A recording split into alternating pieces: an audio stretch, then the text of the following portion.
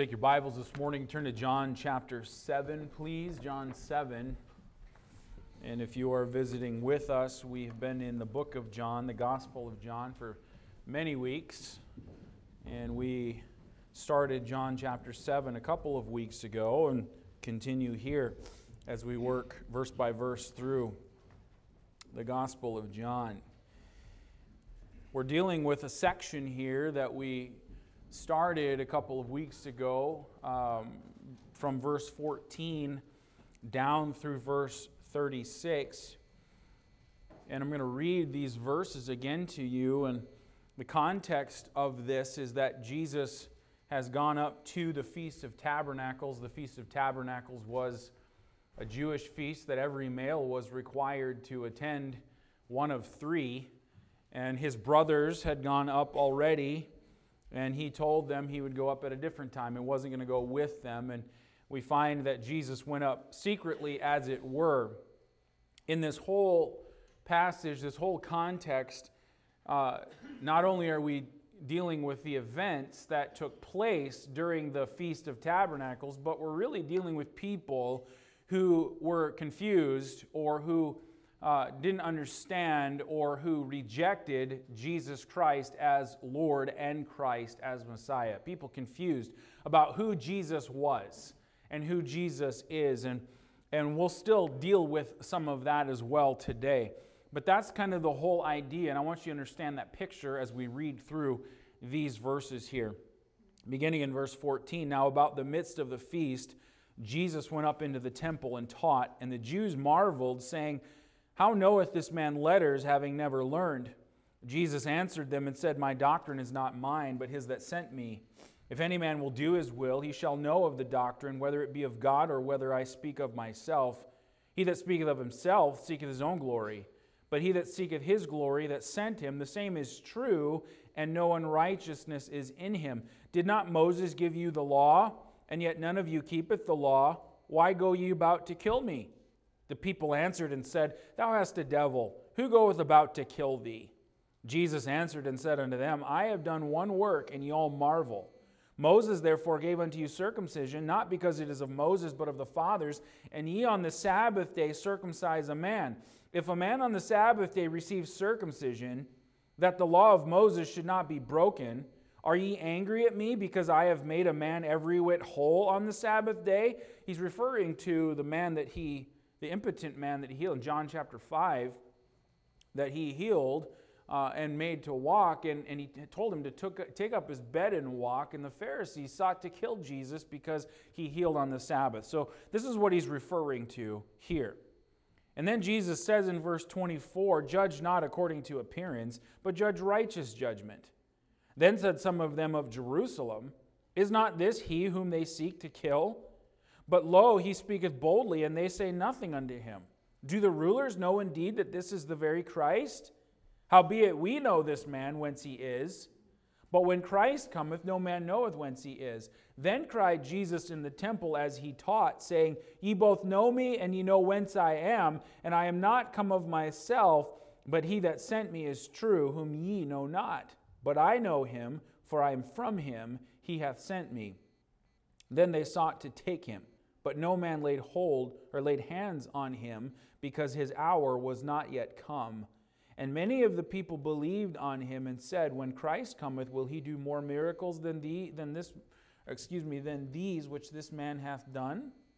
The Pharisees heard that the people murmured such things concerning him, and the Pharisees and the chief priests sent officers to take him. Then said Jesus unto them, Yet a little while am I with you, and then I go unto him that sent me. Ye shall seek me, and shall not find me, and where I am, thither ye cannot come.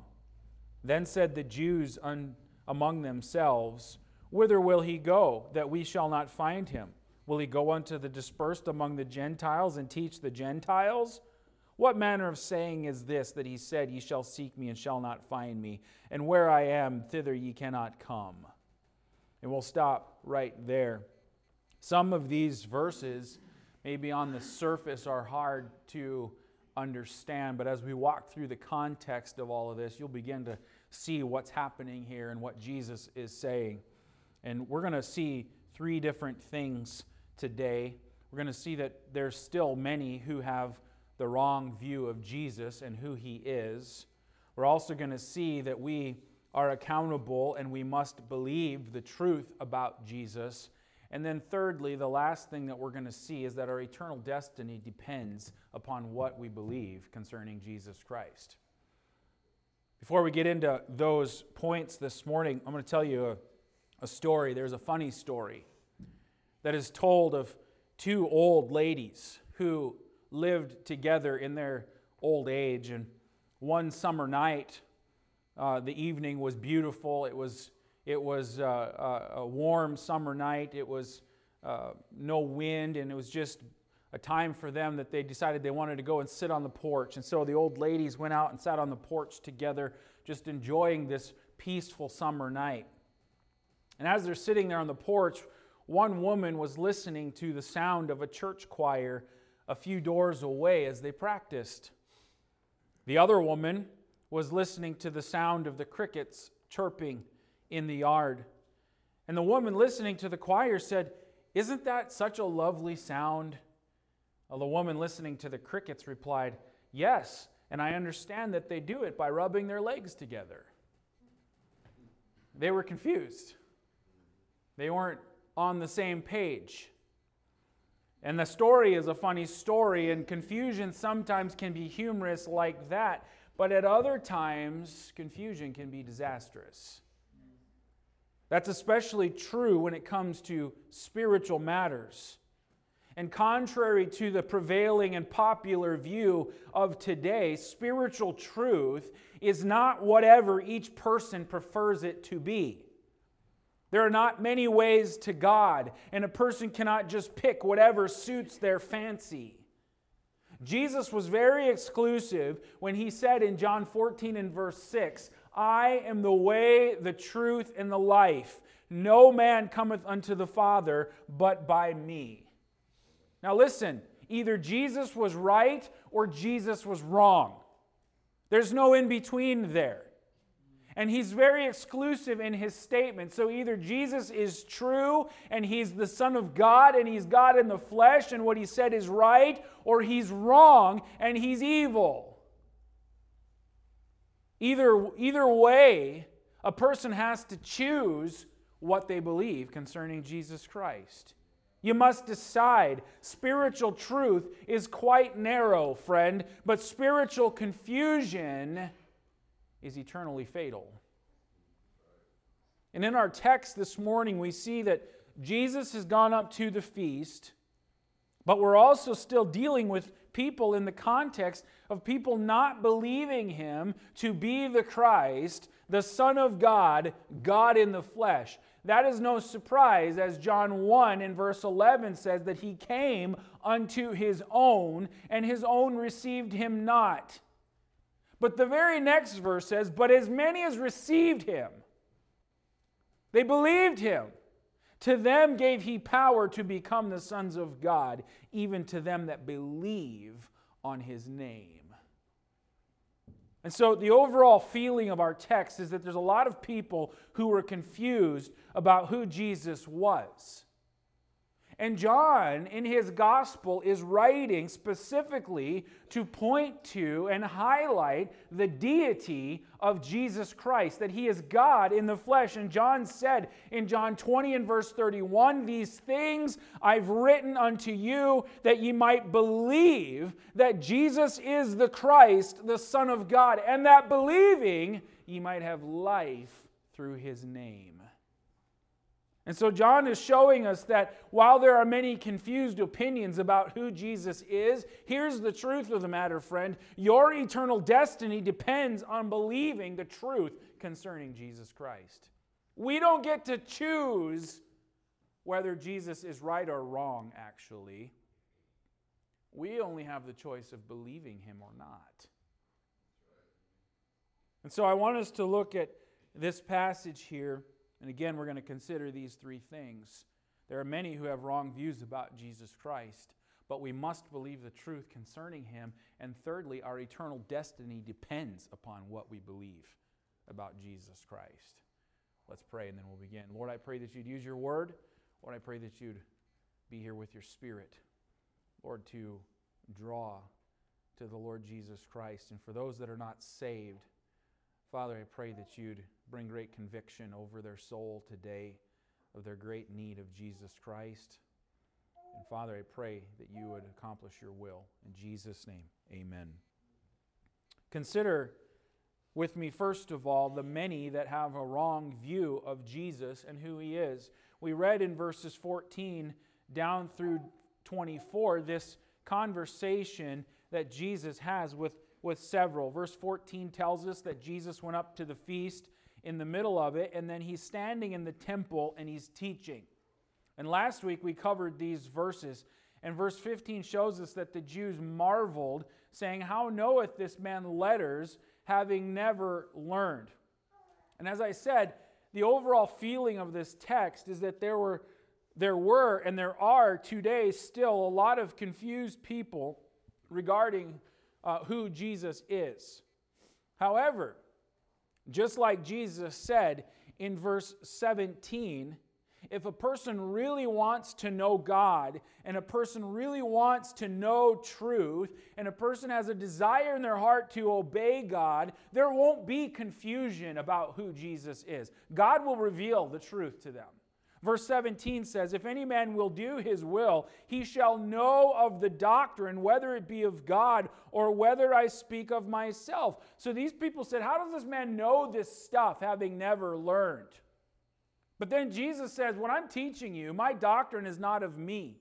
I didn't learn it in a school. It wasn't your rabbinical schools that taught me this. My message is from God himself. And if you really want to know the truth, you'll know and you'll understand that what I'm saying is of God. There will be something about it that is screaming in your soul that this is true. Something the Spirit of God does. And so they were confused, but it wasn't for a lack of evidence. These people denied Jesus because, first of all, they valued the wrong things. Verse 15 showed us. They said, how does he know this, having never learned? These people denied Jesus because they valued the wrong things. And as we saw last week, these Jewish leaders valued their rabbinical training, their rabbinical schools. See, they had a good old boys club of those who graduated from their schools. And here's what the Jews would do, the leaders would do. Whenever they were teaching the people in the synagogue, whenever they taught in the temple, the rabbis would cite the proper rabbinical authorities. In other words, they would say something like this. They would say, Rabbi so-and-so in his great wisdom said this, and expounded upon this. They would prop each other up by citing the proper rabbinical authorities. But here was Jesus, who comes along from the insignificant town of Nazareth, and he's teaching the people without citing the esteemed rabbis. You can read about sometimes what Jesus would say, like in Matthew chapter 5, for example. Jesus would say something like this, "You've heard it said this, but I say unto you this." That was different than what the leaders would do. They would say, proper rabbinical authorities, Mr. Brother so-and-so said this. But here's Jesus who says, you've heard it said. He didn't cite them. He didn't give them their credit. He didn't give them their props. And they didn't like it. When you get over to Matthew chapter 7, at the end of Matthew chapter 7, we find the conclusion of the Sermon on the Mount. In fact, let's go over there. Hold your place. Matthew 7.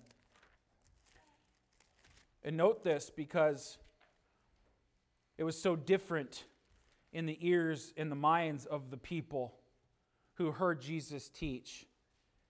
And we find the concluding words of the Sermon on the Mount. And note this in verse 28. "And it came to pass, when Jesus had ended these sayings, the people were astonished at his doctrine, for he taught them as one having authority and not as the scribes." Interesting. See, the scribes, the Pharisees, they valued the name and the popularity that their education gave them. They didn't want to lose that. They didn't want to submit to Jesus Christ as Lord, and so they rejected Him because they valued the wrong things. That leads to the next reason. Not only did they reject Him because they valued the wrong things, but they weren't really willing to obey God in the first place. That's what Jesus is talking about in verse 17, if you go back to our text. He says, if any man will do his will, he shall know of the doctrine, whether it be of God or whether I speak of myself. Now, we've already looked at this, but note further what Jesus is saying here. He's saying that the reason that people do not recognize Jesus for who He is, it does not hinge on having enough evidence, but it hinges on not having obedience. If you really want to obey God, God's going to reveal truth to you. But the problem was not in their heart. They didn't really want to submit to God and obey God. If a person is willing to obey God, he will know that Jesus was sent from God and he speaks God's truth. There's one man who said this a long time ago. Pay attention to the words. He said this: don't seek to understand in order to believe. Rather, believe so that you can understand. And this is true when it comes to the Word of God. And basically, in other words, if you come to the Bible as a scoffer, you're going to go away a scoffer. If you come to the Bible disbelieving, you're going to go away disbelieving. Why? Because Jesus never committed Himself to the heart that is full of unbelief. We read about that in John chapter 2. When Jesus worked these miracles, and the Bible says that the people believed on Jesus for the miracles which He did. But the very next verse, it says that Jesus did not commit Himself to them. Why? Because He knew what was in the heart of man. That belief was not a belief unto saving faith. They wanted something. And Jesus didn't commit Himself to them. He never commits Himself to an unbelieving heart. Verse 19 of our text gives us evidence that they weren't really wanting to obey God anyway. Note this. Verse 19, did Moses give you the law? And yet none of you keepeth the law. Why go ye about to kill me? Here's evidence that they weren't really wanting to obey God anyway. They were just legalistic hypocrites. That's what they were. They prided themselves on having a relationship with God. These Jewish leaders did, because they kept the letter of the law. That's how they presented themselves. But in reality, they didn't. They were ready to break the sixth commandment. They wanted to kill Jesus. They were legalistic hypocrites. You say, well, what is legalism? Legalism is when a person keeps certain man-made rules or parts of God's word that he can do externally so that everyone will notice how, quote, righteous he is. But he doesn't deal with the sin of his own heart. And so he puts on a show keeping out this outward appearance, but he doesn't actually deal with the sin of his own heart. And listen, friend, a lot of us do that. A lot of people do that. But it's foolishness to do that, because God knows every private thought that you've ever had. It's foolishness to try to put on an outward show of righteousness while at the same time neglecting to judge the sinful thoughts such as pride and greed and lust and selfishness and jealousy that comes from our corrupt heart. There's a lot of people who profess to know God. People who sit in church pews just like this, who try to put on a show of righteousness so that everyone will think that I'm a Christian. Everyone will think I'm saved. What will people think if I admit that I'm actually lost? So they continue to try to put on a show. That is legalism. That is hypocrisy. And God does not commit Himself to that heart, because there's really no heart to want to obey God in the first place. Listen, we might impress other people, but God isn't impressed at all. Legalistic hypocrisy will cause a person to actually reject Jesus Christ, the righteous one, who sees right through you. These people rejected Jesus, but not because of a lack of evidence. It's because they didn't really have a heart to obey God in the first place. We also see in verse 24 that they were all about the external and not the spiritual. In verse 24, Jesus says, "Judge not according to the appearance, but judge righteous judgment." What's he talking about? Well, he's talking about from verse 21, Jesus answered and said unto them, "I have done one work, and ye all marvel." He's referring back to the impotent man that he healed on the Sabbath day. And he says to them, he says in verse 22, "Moses therefore gave unto you circumcision, not because it was of Moses, but of the fathers, and ye on the Sabbath day circumcise a man. If a man on the Sabbath day receives circumcision, that the law of Moses should not be broken, are ye angry at me because I have made a man every whit whole on the Sabbath day?"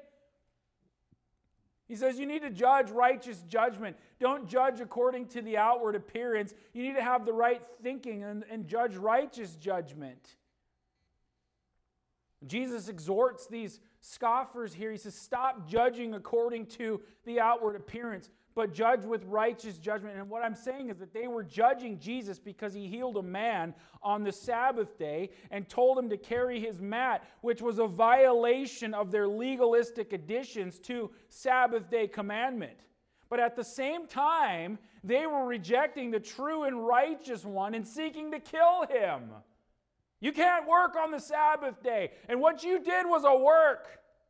He says, you guys circumcise a person on the Sabbath day if, according to the law, if a baby reaches that 8-day mark and it happens to be the Sabbath day, so that you don't violate the law of Moses, you go ahead and circumcise them. And you cause wounds. But you're angry at me because I made a person whole, completely whole on the Sabbath day? You don't know what you're talking about. What's the application? Well, the point here is that if you judge who Jesus is superficially, you're going to end up rejecting him as he really is. Oh, Jesus was a good man. Jesus was concerned about man, but Jesus died before his time. Jesus wasn't truly God in the flesh. Jesus was a created being. There's a lot of religions that think that. We'll talk about that in just a minute. But if you end up judging him superficially, you'll end up rejecting him as he really is, that he is Lord and Christ. There are many who think that Jesus was always gentle and kind and nice.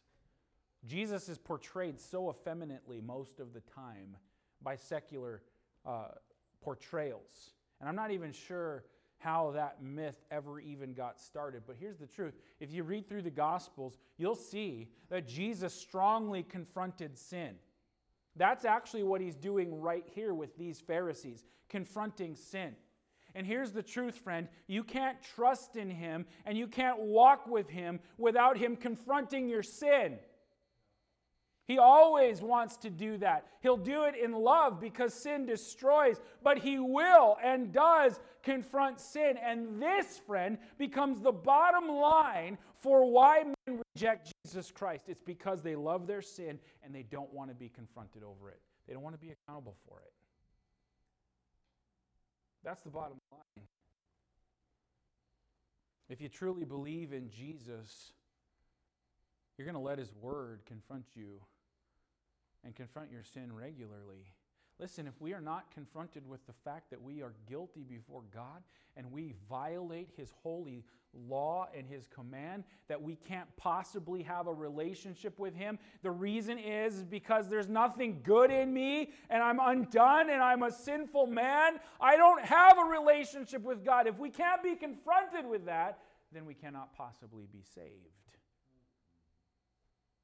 One man said this: it is difficult for us to believe because it's difficult for us to obey.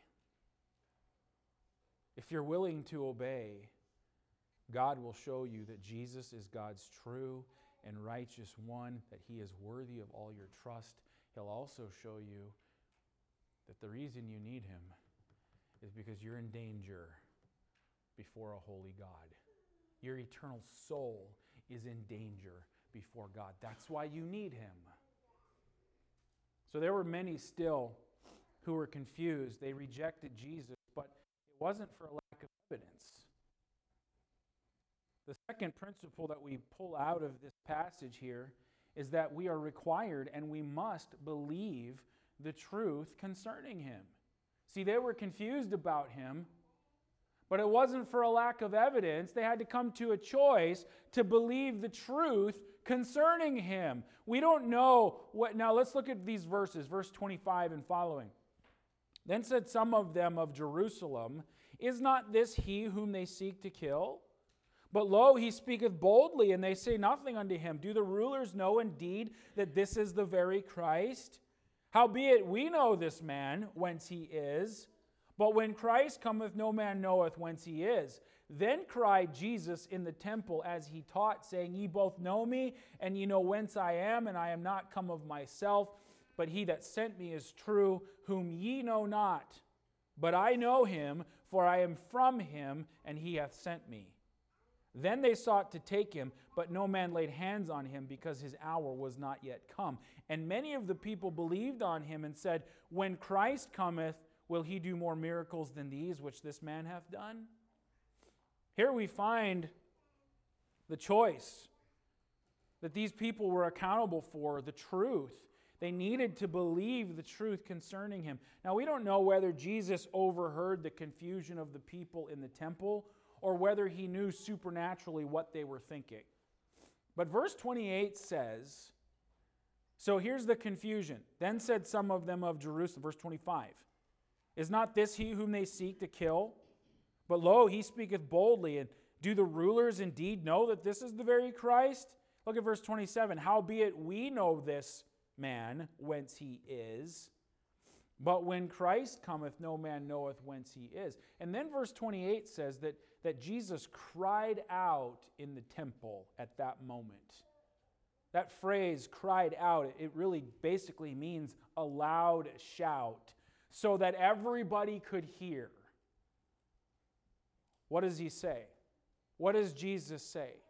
What is the truth concerning Jesus Christ? Well, the first part of verse 28 says, Ye both know me, and ye know whence I am, and I am not come of myself, but He that sent me is true, whom ye know not. Now, in verse 28, when Jesus cries out, Ye both know me, and ye know whence I am, He's responding to verse 27 and the statement that they made. The people said, Well, we know this man. We know where he's from. We know who he is. This reveals their heart condition about Jesus Christ. They said, we know that this is the guy from Nazareth. We know that this is Joseph's son. We know that he's just a regular guy. He can't be, is not the Messiah. And so Jesus is saying in verse 28, when He says, Ye both know me and know whence I am, He's saying, you think you know me. You think you know where I come from, but you have no idea because I don't come of myself. And Jesus testifies here that He is sent from God. And this is the first truth that people must believe concerning Jesus Christ, that He is sent from God. Look at verse 29. But I know Him, for I am from Him, and He hath sent me. Jesus testifies that He is sent from God.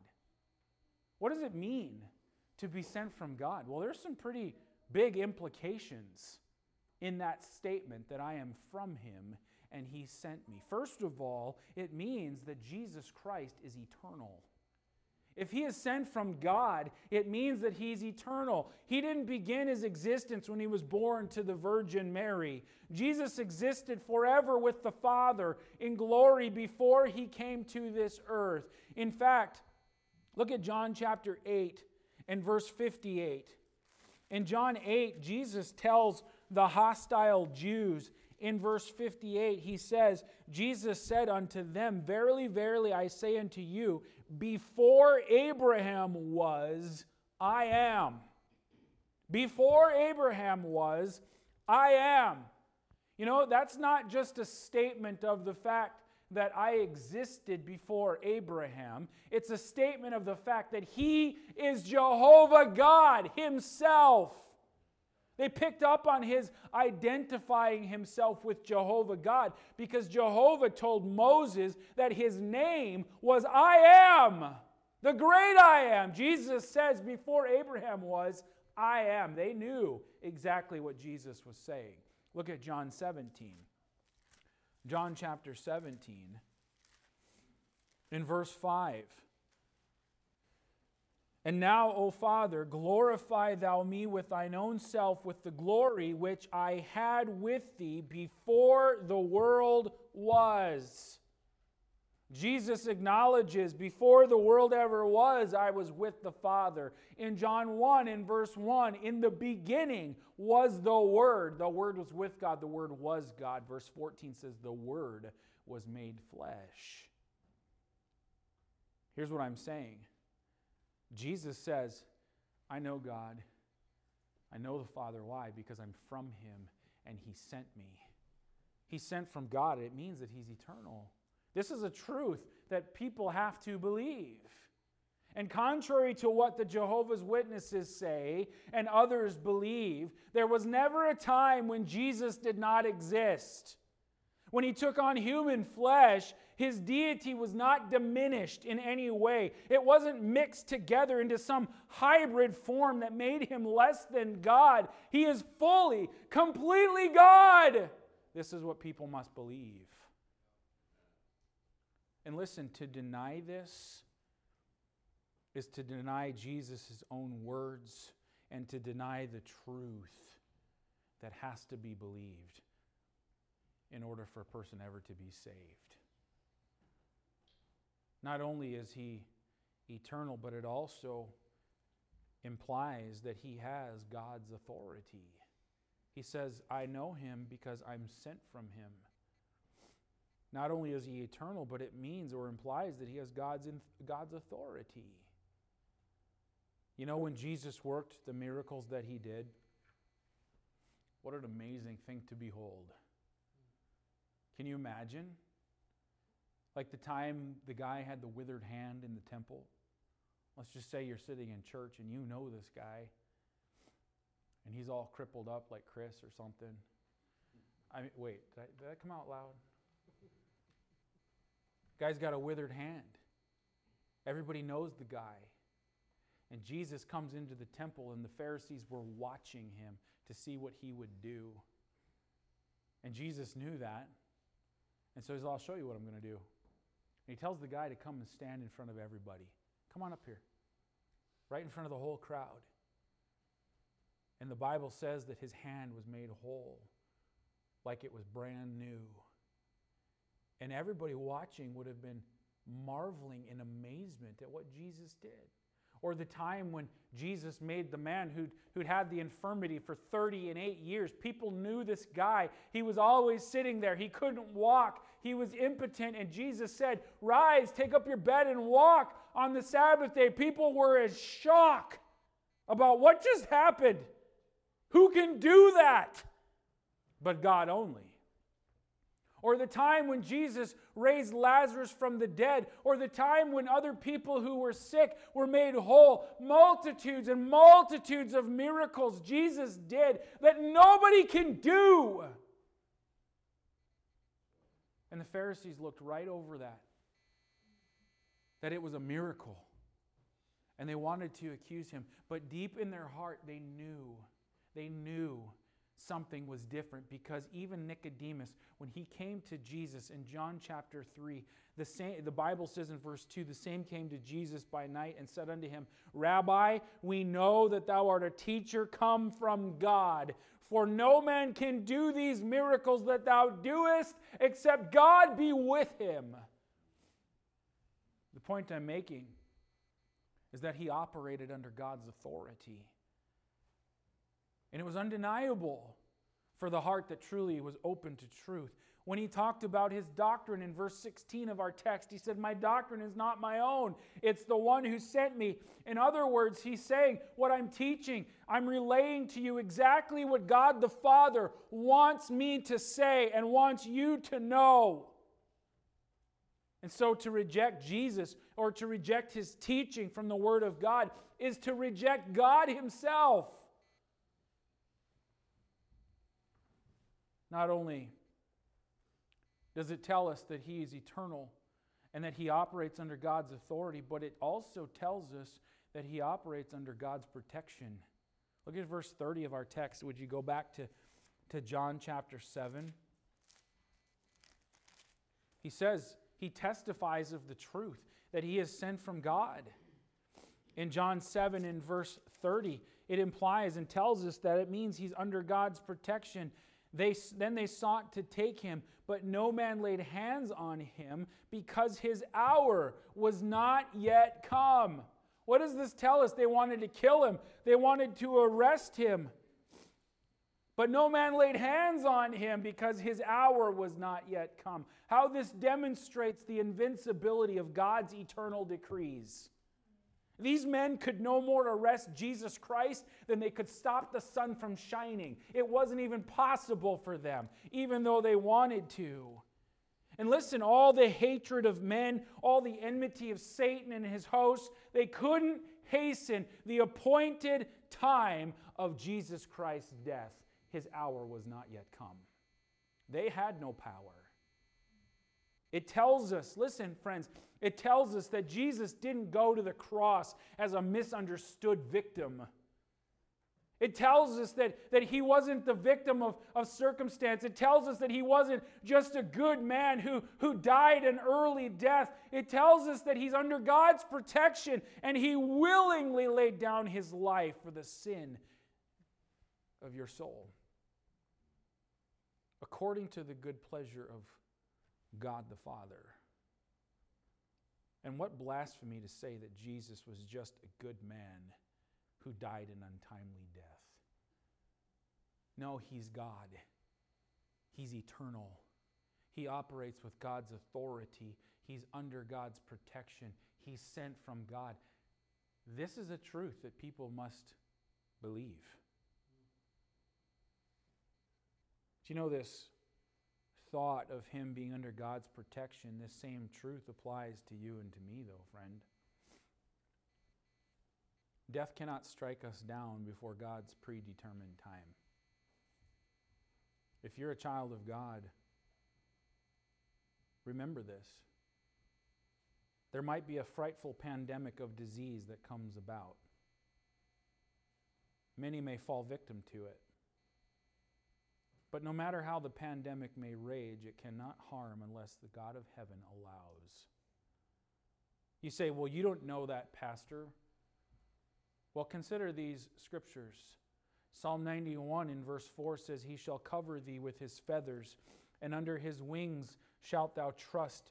His truth shall be thy shield and buckler. Thou shalt not be afraid for the terror by night, nor for the arrow that flieth by day, nor for the pestilence that walketh in darkness, nor for the destruction that wasteth at noonday. 1,000 shall fall at thy side, and 10,000 at thy right hand, but it shall not come nigh thee. Only with thine eyes shalt thou behold and see the reward of the wicked." That speaks of the control of God the Father. Go to Job chapter 7 with me and note concerning man's life what Job says. Job 7:1 says, "Is there not an appointed time to man upon earth?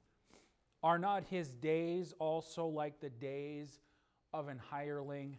Basically what that means is that they are strictly numbered. The days of an hireling, they're strictly numbered. And he says, is there not an appointed time to man upon earth? Are not his days also like the days of an hireling? The days of your life, friend, are strictly numbered. Look at Job 14. Job chapter 14. In verse 5 says, verse 4 says, who can bring a clean thing out of an unclean? Not one. Seeing his days are determined. The number of his months are with thee.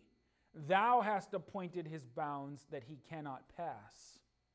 You know what? You're not going to live a day longer than God has appointed. You and I are not going to live one day longer than God has appointed. But you know what? Especially in Jesus Christ's case, he didn't die an untimely death. It was appointed by God the Father. In chapter 14, verse 14, we're here. Look at verse 14. If a man die, shall he live again? All the days of my appointed time will I wait till my change come. Listen, friend. We also need to know this. Hebrews 9 and verse 27 says, as it is appointed unto men once to die, but after this, the judgment. What a marvelous truth that Jesus testifies that he is sent from God. Do you believe it? It's got to be believed in order to be saved. You go back to our text and we'll find that not only is he sent from God, but the Bible says that Jesus testifies that he knows God. In John chapter 7, I'll try to hurry through these. John 7 verse 29, he says, but I know him, for I am from him, and he hath sent me. In verse 28, at the end of verse 28, he said to the people, you don't know him, whom ye know not, but I know him, for I am from him. So Jesus testifies that he knows God. The people did not. And most of Jesus' hearers, for the most part, they didn't know God. But Jesus plainly states here in verse 29, the reason I know him is because I am from him. And Jesus had a unique and thorough knowledge of God the Father because he was one with the Father. Read John chapter 10 and verse 30. I and my Father are one. Not one in spirit, not just one in agreement, but I and my Father are one. He alone existed with the Father from eternity past. And so Jesus is the one who can uniquely reveal God the Father to us. John 1:18 says, no man hath seen God at any time. The only begotten Son, which is in the bosom of the Father, he hath declared him. The only way, friend, that we can know God is through the Son, the Lord Jesus Christ. You say, well, I know God. I have a relationship with God. The only way that you can know God is through the Son, the Lord Jesus Christ. But here's also another truth. Knowing God will change you. Knowing God will change your life. It'll change you to begin to look more like Jesus because he alone can reveal the Father. Listen, knowing God means it's going to affect the way that you live and the way that you think. Knowing God is going to affect the way that you live and the way that you think. It's not what a person says, oh, I know God. Lots of people say that. But where's the evidence of it? Where's the proof of it? If you know God, it's going to change you. It's going to change you. You're going to stop being a victim all the time, and you're going to start trusting his will and his way. People want to play the victim card all the time. The problems in my life are not my fault. I'm a victim of circumstance, or this is this and that is that, and it's somebody else's fault. You know, when you know God, it's going to change you, and you're not going to be a victim all the time. You're going to trust the Lord with his will and his way. It's going to affect your relationship with others so that the fruit of the Spirit shines through, that the love and joy and peace and patience and kindness and goodness and faithfulness and gentleness and self-control are things that become more and more evident in your life and in your relationship with people. You walk around with a chip on your shoulder all the time. There's no love and there's no peace, no joy in your soul. Friend, you say you know God, but when did it change you? Where's the love? Where's the peace? Where's the joy? Where's the gentleness and the kindness? Hey, those are all fruits of the Spirit of God. Man, you're just mean, Pastor. Well, you're going to know God, you got to believe the truth about Jesus Christ. You know Jesus Christ, really, and it's going to change your life. If your life hasn't changed, maybe it's because you don't really know Him. You know what? The better that you know God, the more effectively you'll want to represent Him as His ambassador to lost people, too. The more you have personally tasted of the goodness of the Lord, the more readily you're going to want to proclaim the excellencies of Him who has called you out of darkness into His marvelous light. There might be many who are confused, and they have confused opinions about who Jesus is. But the bottom line is we need to believe the truth about Him. And we have His own testimony of Himself, of who He is, that He's sent from God, and He knows God in a unique way, and we can only know God ourselves through faith in Jesus Christ. But I want to draw your attention to the final verses of our text this morning, and I'll be brief, because they give us a very solemn warning here. Look at verse 32. And the Pharisees heard that the people murmured such things concerning Him. And the Pharisees and the chief priests sent officers to take Him. Then said Jesus unto them, Yet a little while am I with you, and then I go unto Him that sent me. Ye shall seek me, and shall not find me. And where I am, thither ye cannot come. Then said the Jews among themselves, Whither will He go, that we shall not find Him? Will He go unto the dispersed among the Gentiles and teach the Gentiles? What manner of saying is this, that He said, Ye shall seek me, and shall not find me, and where I am, thither ye cannot come? See their heart here? But here's the warning, and what I want to draw your attention to is that your eternal destiny depends on believing in Him while you have the chance. While you have the chance. In verse 31, in verse 34, Jesus said, You're going to seek me, but you're not going to be able to find me. And where I am, you can't come. Whether or not this... Well, let's back up just a little bit to verse 31, because I want to just comment on this here. Verse 31 says, And many of the people believed on Him, and said, When Christ cometh, will He do more miracles than these which this man hath done? Whether or not this was belief that was of the saving kind is hard to discern. I personally don't think it was.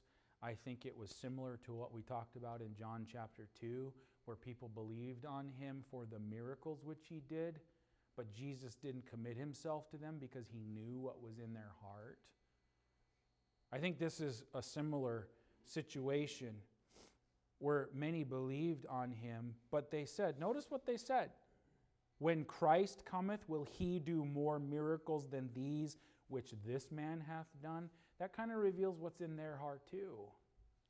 They didn't believe that He was the Christ. Their closing words intimate that they didn't believe Jesus to be the Messiah Himself. And right after that, Jesus foretells of His own death, which would happen 6 months later. In verse 33, Yet a little while I am with you, and then I go unto Him that sent me. And verses 34 to 36 give us that chilling, sober truth that there's an opportunity to seek the Lord. And you need to seek Him while He can be found. He says, because you're going to seek after me and you're not going to find me. And where I am, you can't come. Why? Because you had the chance. You had the opportunity. I presented myself to you, but the day has passed. And you're accountable for the truth that you knew, but you rejected. The important thing, friend, is to truly believe in Christ as Savior and Lord while you have the opportunity. But some miss that window of opportunity, and they end up facing God's awful judgment for rejecting Jesus Christ. These that Jesus is talking to would not be able to go to heaven because they missed the day of salvation. And in typical fashion, the Jewish leaders, they misunderstood Jesus' statement altogether. And they seem to be mocking when they speculate that this man, a demeaning way of referring to Jesus, what is he going to do? Is he going to go out of Jerusalem? Is he going to go start teaching the Gentiles? Jesus doesn't even respond to that confusion. He simply leaves them wondering what he means. And my point is this. It's a terrible, terrible thing to walk away from the day of salvation and then be left in confusion about Jesus, because there are eternal consequences. And my friend, the Bible says that at some point there's not going to be any confusion about who Jesus is, because every knee will bow and every tongue will confess him Lord to the glory of God the Father. You've got an opportunity today. You need to consider this truth because your eternal destiny depends upon it. You know what? It's kind of funny when someone is confused about a church choir making music by rubbing their legs together. But it's really tragic when somebody's confused about Jesus and rejects his testimony of who he is. It's not because of a lack of evidence. God has given you a measure of light today, even through this message. And he says in 2 Corinthians 6 and verse 2, now is the accepted time. Now is the day of salvation. Don't miss the opportunity to trust in Christ as your Savior and Lord today. Let's pray. Heavenly Father, use your word according to your will. And for those that are not saved in this room, Father, may they yield to the Lord Jesus Christ as Lord and Savior. May they turn in repentance toward God and put their faith in Jesus Christ. And for it's in his name we pray. Amen.